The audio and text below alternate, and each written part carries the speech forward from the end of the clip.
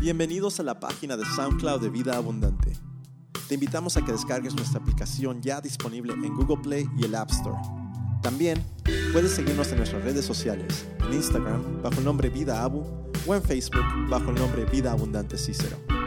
Recuerda, somos Vida Abundante. Cada palabra inspirada, cada palabra enseñada. Disfruta el estudio del día de hoy.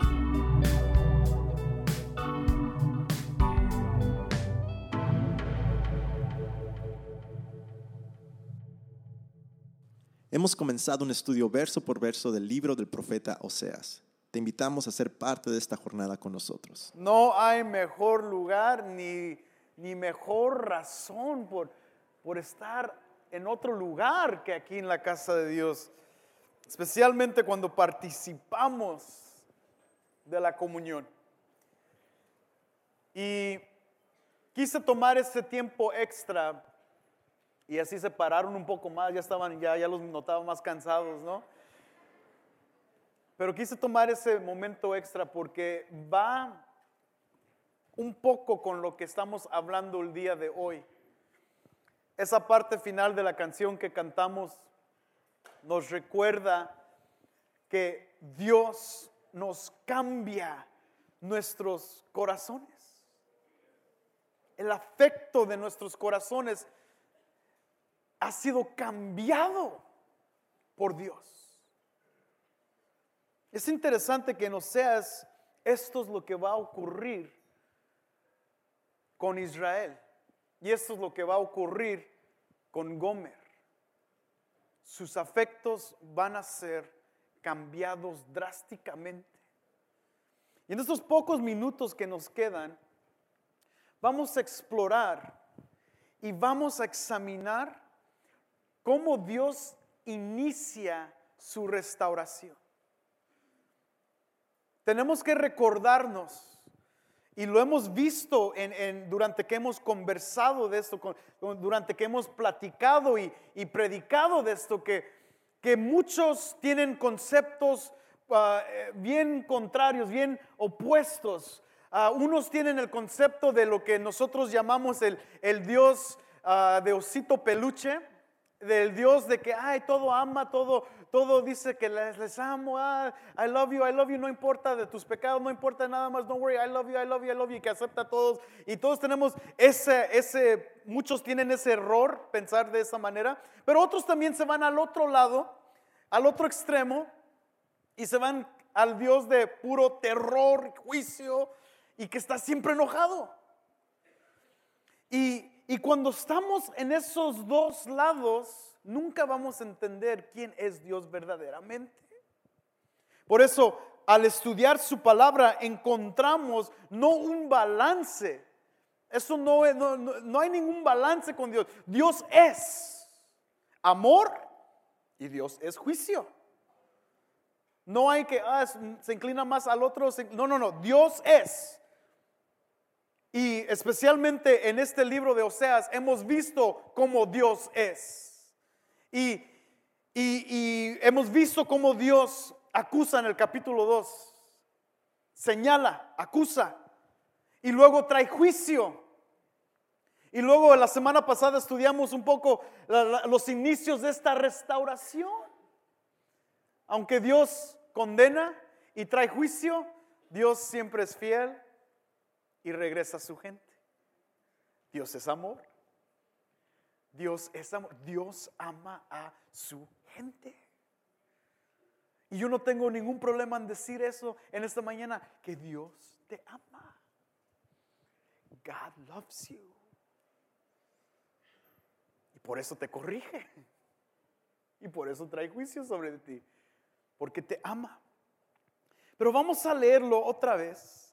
Iniciando en el versículo 14, vemos la grandeza de esta gracia. Dice así en el versículo 14: por tanto, he aquí, la seduciré, la llevaré al desierto y le hablaré al corazón. Le daré sus viñas desde allí y el valle de Acor por puerta de esperanza, y allí cantará como en los días de su juventud, como en el día en que subió de la tierra de Egipto. Sucederá que en aquel día declara el Señor que me llamarás Ishi y no me llamarás más Bali, porque quitará de su boca los nombres de los Baals y nunca más serán mencionados por sus nombres. Vamos a parar ahí. Recuerden que esto es la segunda parte de esta sección de reconciliación.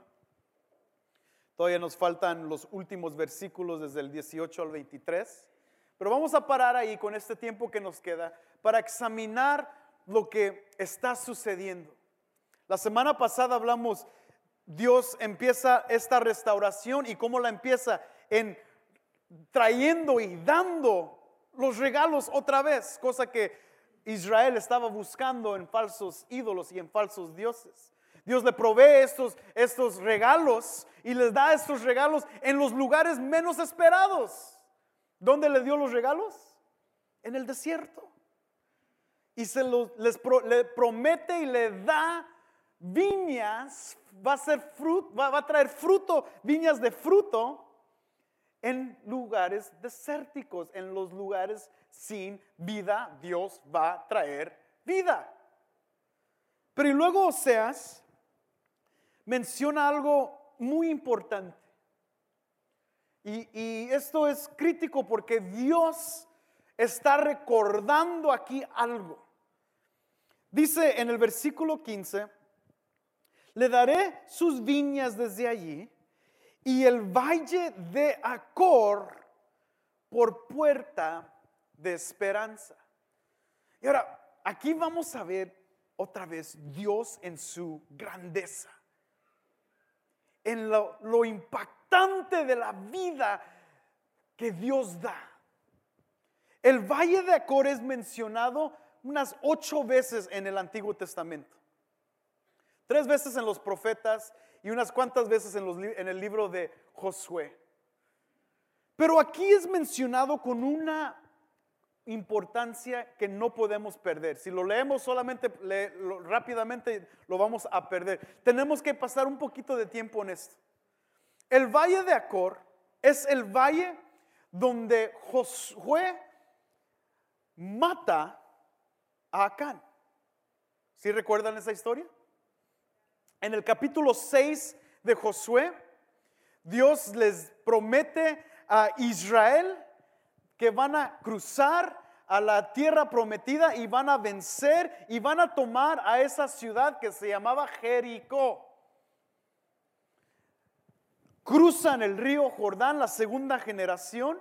Es interesante, es increíble, porque la primera generación cruza un mar, el río rojo, the Red Sea, el mar rojo, y cruzan, pero sus hijos y sus nietos no vieron eso. Pero sin embargo, la segunda generación cruza otro río, y ese se llama el río Jordán, y al cruzar ese río, en la primer escenario que vemos es un escenario de victoria. Cruzan el río y vencen a los habitantes de Jericó. Y todos se recuerdan lo espectacular de esa historia, ¿no? Tienen que rodear la ciudad 6, 7 veces, a la 7ª vez gritan y todo el muro cae. Y Dios les dice, vayan y completamente destruyan todo. Dice en el capítulo 6, estas cosas son para el Señor, guardadas para destrucción. Todo. La plata y el oro van a la casa, a la tesorería, porque no pueden ser destruidas por fuego. Pero todo lo demás tiene que ser completamente destruido. Y lo dice 2 veces. ¿Y qué sucede? Cruzan el río, hacen la victoria, Dios se demuestra de manera impactante en Israel y todos hay victoria en el pueblo. Y luego en el capítulo 7 Josué manda a otros 3,000 hombres para vencer a los cananeos en la ciudad de Ai, y allí los vence y matan 36 de sus hombres y regresan todos asustados diciendo que van a ser matados por esa gente. Y Josué le dice, Dios, ¿por qué nos haces esto? Qué mala onda, Dios, nos prometiste vencer y ahora mira, mataron 36 de nuestros hombres y ahora estamos aquí todos sufriendo y pobre de nosotros. ¿Y qué le dice Dios en el capítulo 7? What are you doing? párate, ¿por qué estás así postrado? Le dice, hay pecado en el pueblo. Y Josué dice, espérate, ¿qué? Hay pecado. El pueblo de Israel, fíjate lo que dice, el pueblo de Israel ha mantenido, ha guardado las cosas separadas para Dios para destrucción, se las han dejado. Entonces Dios le dice qué hacer y resulta que sale Acán, Dios le dice qué sucedió y Josué le dice a Acán, sé verdadero, sé honesto, te robaste, te llevaste algo y Acán dice, sí, fíjate, me vi y codicié con mis ojos un manto, la ropa de Gucci que vi ahí tirada. Es que era Armani, bro. Y la vi y la codicié. Y agarré oro y plata y lo escondí en mi casa debajo de la tierra para que nadie lo viera. Acán pensó que podía esconder su pecado del pueblo de Israel. Pero se le olvidó que Dios, el mismo Dios que les dio la victoria en Jericó, ve todo. Y aunque él quiso esconder su pecado de todos los demás y lo hizo, no lo pudo esconder de Dios. Y Dios estaba furioso con esto. Y cuando Dios lo dice en el capítulo 7, 2 veces, Israel pecó, Israel me fue infiel. Yo si fuera un israelita, yo diría, hey, él lo hizo, I didn't do anything, yo no hice nada, it was his fault. Pero Dios viene contra Israel. Sin embargo, toman a Acán. Dios le dice que se lo lleven al valle de Acor. Y no solamente Acán es asesinado, matado, quemado, pero su familia también. Y tú dices, eso es un poquito extremo, ¿no? Dios, cárcel unos 10 años. ¿Por qué te tienes que ir a ese extremo? Pero para Dios es importante. Porque en Éxodo, especialmente el capítulo 7 y el capítulo 20 de Éxodo, Dios les dice exactamente qué van a hacer cuando entren a la tierra prometida. Dios les recuerda a los padres y los padres se deberían de haber enseñado esto a sus hijos. Y Dios les dice en Éxodo, cuando conquisten esas tierras prometidas, cuando conquisten las tierras de los cananeos, van a quitar todo, van a mutilar todo, van a destruir todo, porque si se quedan con algo, van a ser cautivados y van a adorar, ser parte de la falsa adoración de esos pueblos. Lo que Dios estaba peleando desde el inicio con Israel era la adoración. Y por eso Dios fue tan fuerte. Juicio cayó fuerte. De hecho, en Éxodo los recuerda que va a caer juicio si hacen eso. Entonces, la gente sabía esto. Dios no fue mala onda. Él les dijo exactamente lo que iban a pasar si se mantenían con las cosas que estaban guardadas y separadas para él. Sin embargo, Acán lo hace y el valle de Acor es conocido como el primer lugar de infidelidad de Israel, de la segunda generación. Es un lugar, el valle de Acor, la palabra Acor en el hebreo significa problema, trouble. Los problemas que Acán trajo a Israel, Dios le trajo esos mismos problemas sobre la vida de Acán. En el valle de Acor es conocido un valle problemático. Un lugar donde por primera vez Israel le fue infiel a su Dios en la segunda generación. ¡Qué impactante! Dios acaba de demostrar su grandeza derribando a Jericó y lo hizo de una manera espectacular. O sea, no pelearon, gritaron. Gritaron y los muros no hicieron nada más. Y aún en medio de eso, Israel le fue infiel.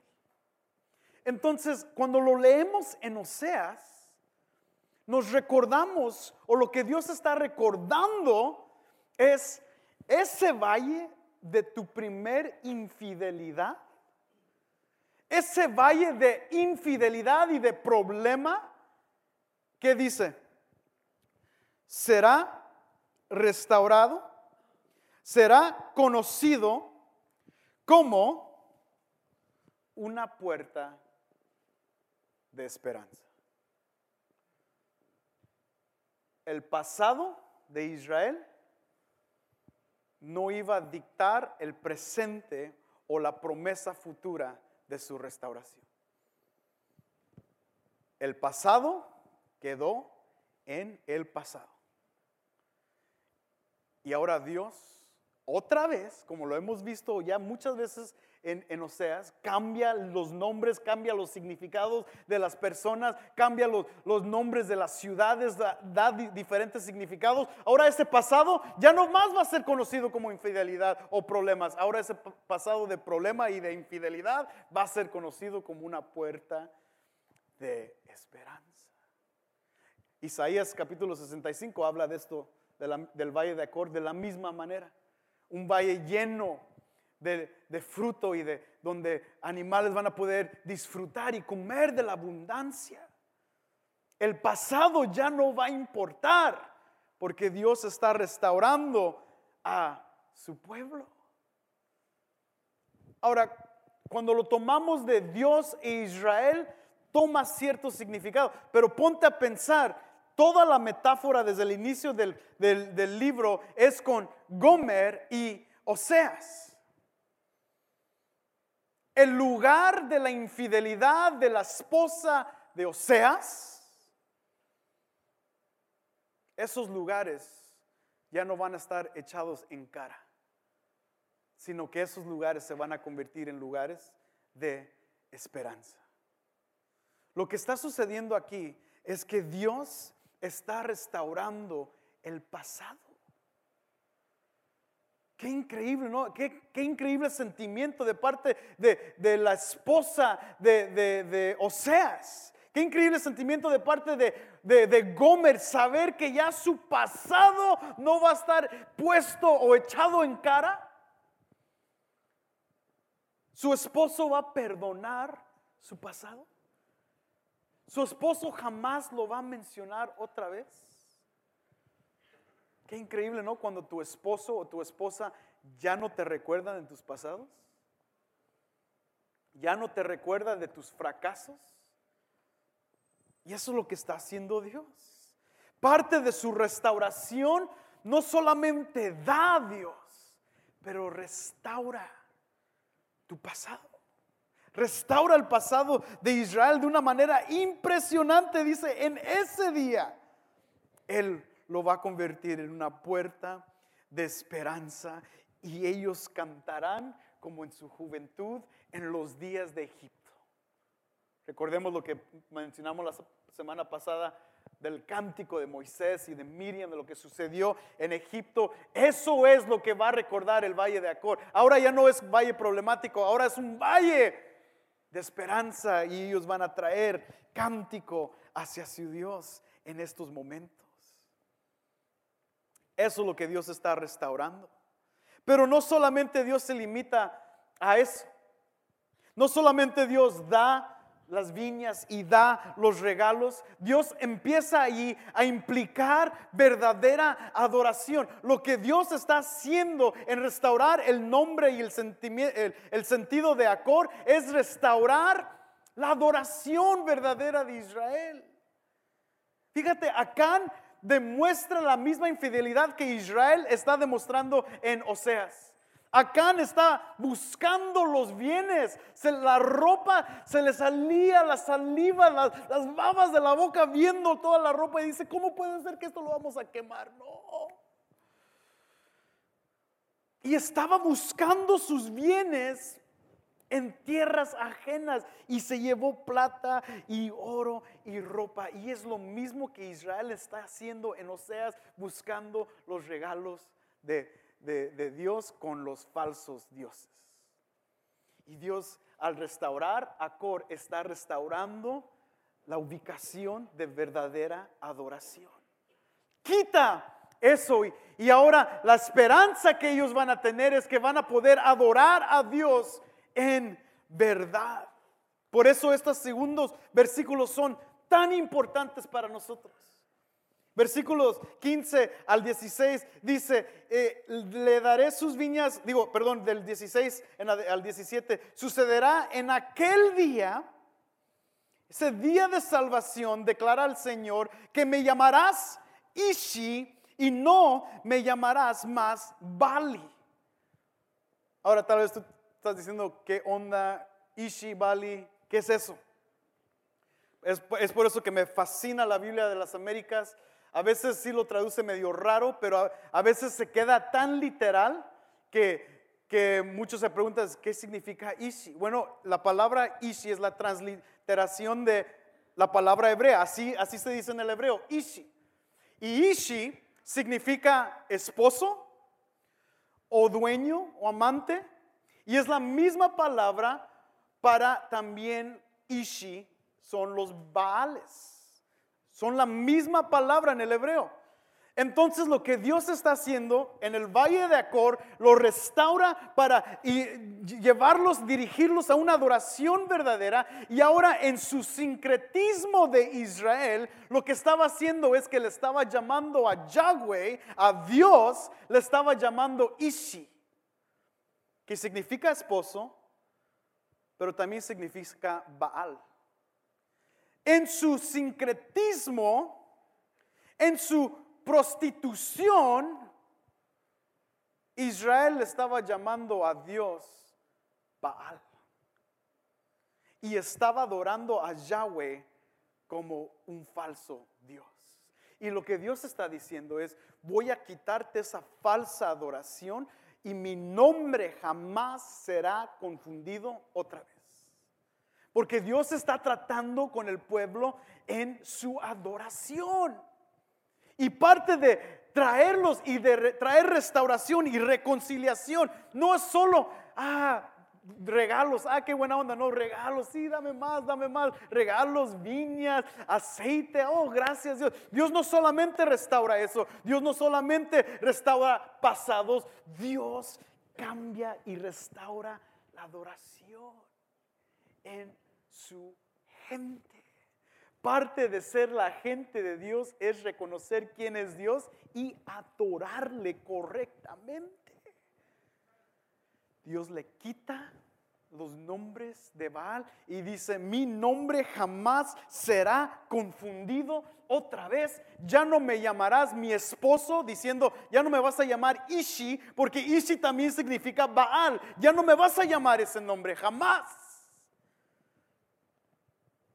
Él será conocido por su nombre, por su Dios, y ya no va a haber confusión, no va a haber un sincretismo ni confusión entre los dos dioses. Ahora Israel le va a ser fiel a Dios.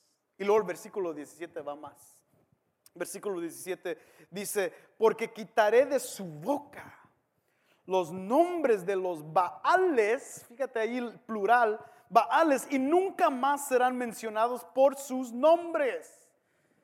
Dios remueve en el versículo 16 la falsa adoración, la confusión, el sincretismo de adorar Baal y a Yahweh, creyendo entre eso y haciendo un despapalle ahí de su adoración. Dios remueve esa falsa adoración y luego Dios dice, ahora yo voy a completamente remover los nombres de los Baales. Fíjate qué profundidad es eso.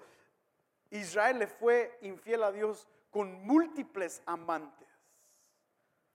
En el caso de Oseas y Gomer le fue infiel a Oseas con múltiples amantes. No uno, no dos, muchos.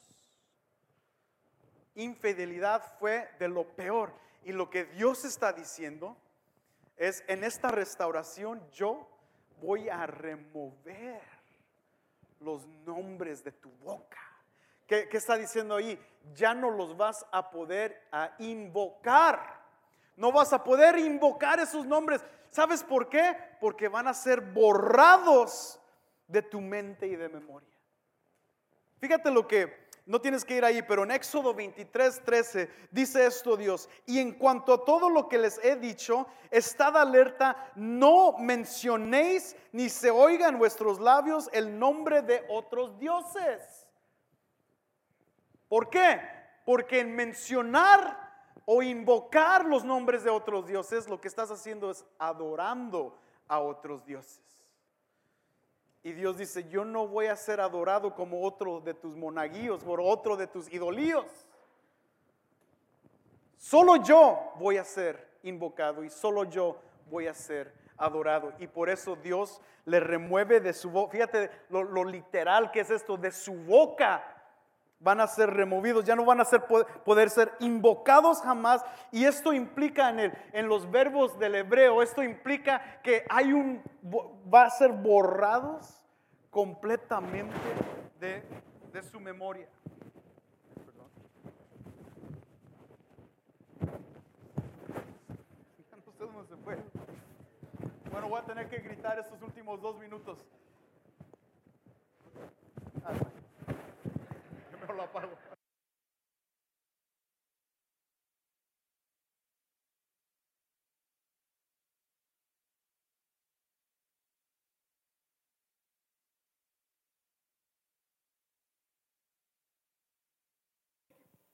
Ya no van a tener otra oportunidad de mencionar otro Dios. Dios no solamente borra la falsa adoración en su restauración de su gente, ahora Dios les da otra oportunidad de adorarle a Dios completamente de todo corazón. Me gusta aquí cómo Dios implica en estos versículos. No dice que yo los haré decir que yo soy el esposo de ellos, sino que va a llegar el día donde ellos me van a llamar mi esposo, porque sus corazones van a ser cambiados. Qué profundidad de conocer que Dios, al restaurar y de traer los regalos, fíjate que por eso no es superficial Dios. Dios no es no nos regresa regalos y regresa viñas. Dios regresa un corazón adecuado para traerle a Dios adoración, porque eso es la razón de nuestra existencia. Esa fue la razón de la existencia de Israel. Su gente le va a adorar a Él con todo corazón. Y en el Nuevo Testamento lo conocemos porque Jesús dice: me van a adorar en espíritu y en verdad. Dios estaba buscando en Israel un cuerpo, unas personas que le adoren con todo corazón.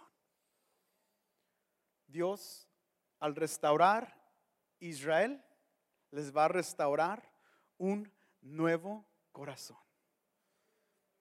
No va a ser forzado. Dios dice: en ese día de promesa, ellos van a reconocer que yo soy su Dios, que yo soy su verdadero esposo, y ellos me van a adorar con todo su corazón. Aleluya, que Dios regresa los dones, que Dios regresa los frutos, que Dios regresa los regalos. Gloria a Dios que Dios trae esa restauración de cosas buenas. Pero más allá que solamente eso, Dios nos va a regresar un nuevo corazón para adorarle a Él con todo nuestro ser, en espíritu y en verdad. Ponte de pie en esta mañana.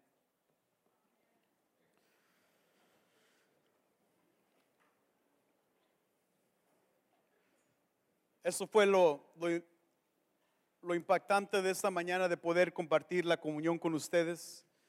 La comunión no es para todo el mundo, es para aquellos que han reconocido quién es el Hijo de Dios, porque sus corazones han sido cambiados para traer verdadera adoración a Él.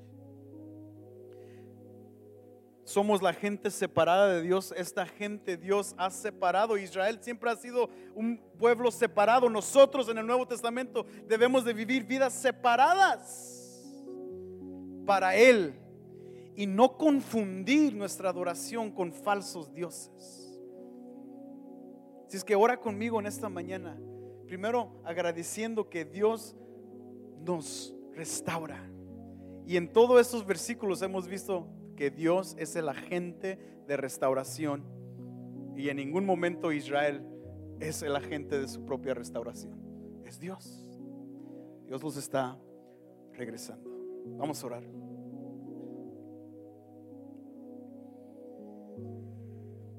En nuestra rebelión, en nuestro pecado, en nuestra búsqueda de regalos proveídos por falsas manos y falsos dioses, tú te has mantenido fiel. En nuestra prostitución de falsos dioses, tú te has mantenido fiel. Y solamente es por tu gracia que podemos adorarte como mereces ser adorado. Nosotros jamás en nuestras propias fuerzas te podremos adorar como mereces ser adorado. Necesitamos un nuevo corazón. Un corazón que solo tú provees. Yo oro para Vida Abundante en esta mañana, que tú sigas proveyendo esos corazones de verdadera adoración. Corazones que verdaderamente te buscan, que no vienen a la iglesia para cumplir, que no vienen a la iglesia por tradición, vienen porque aman a su Dios. Quita los falsos dioses de nuestra mente, de nuestros labios, para que nuestra adoración sea totalmente dirigida a ti. ¿Quién nos da un nuevo corazón? ¿Quién nos lo puede dar? Solo Jesús, la sangre.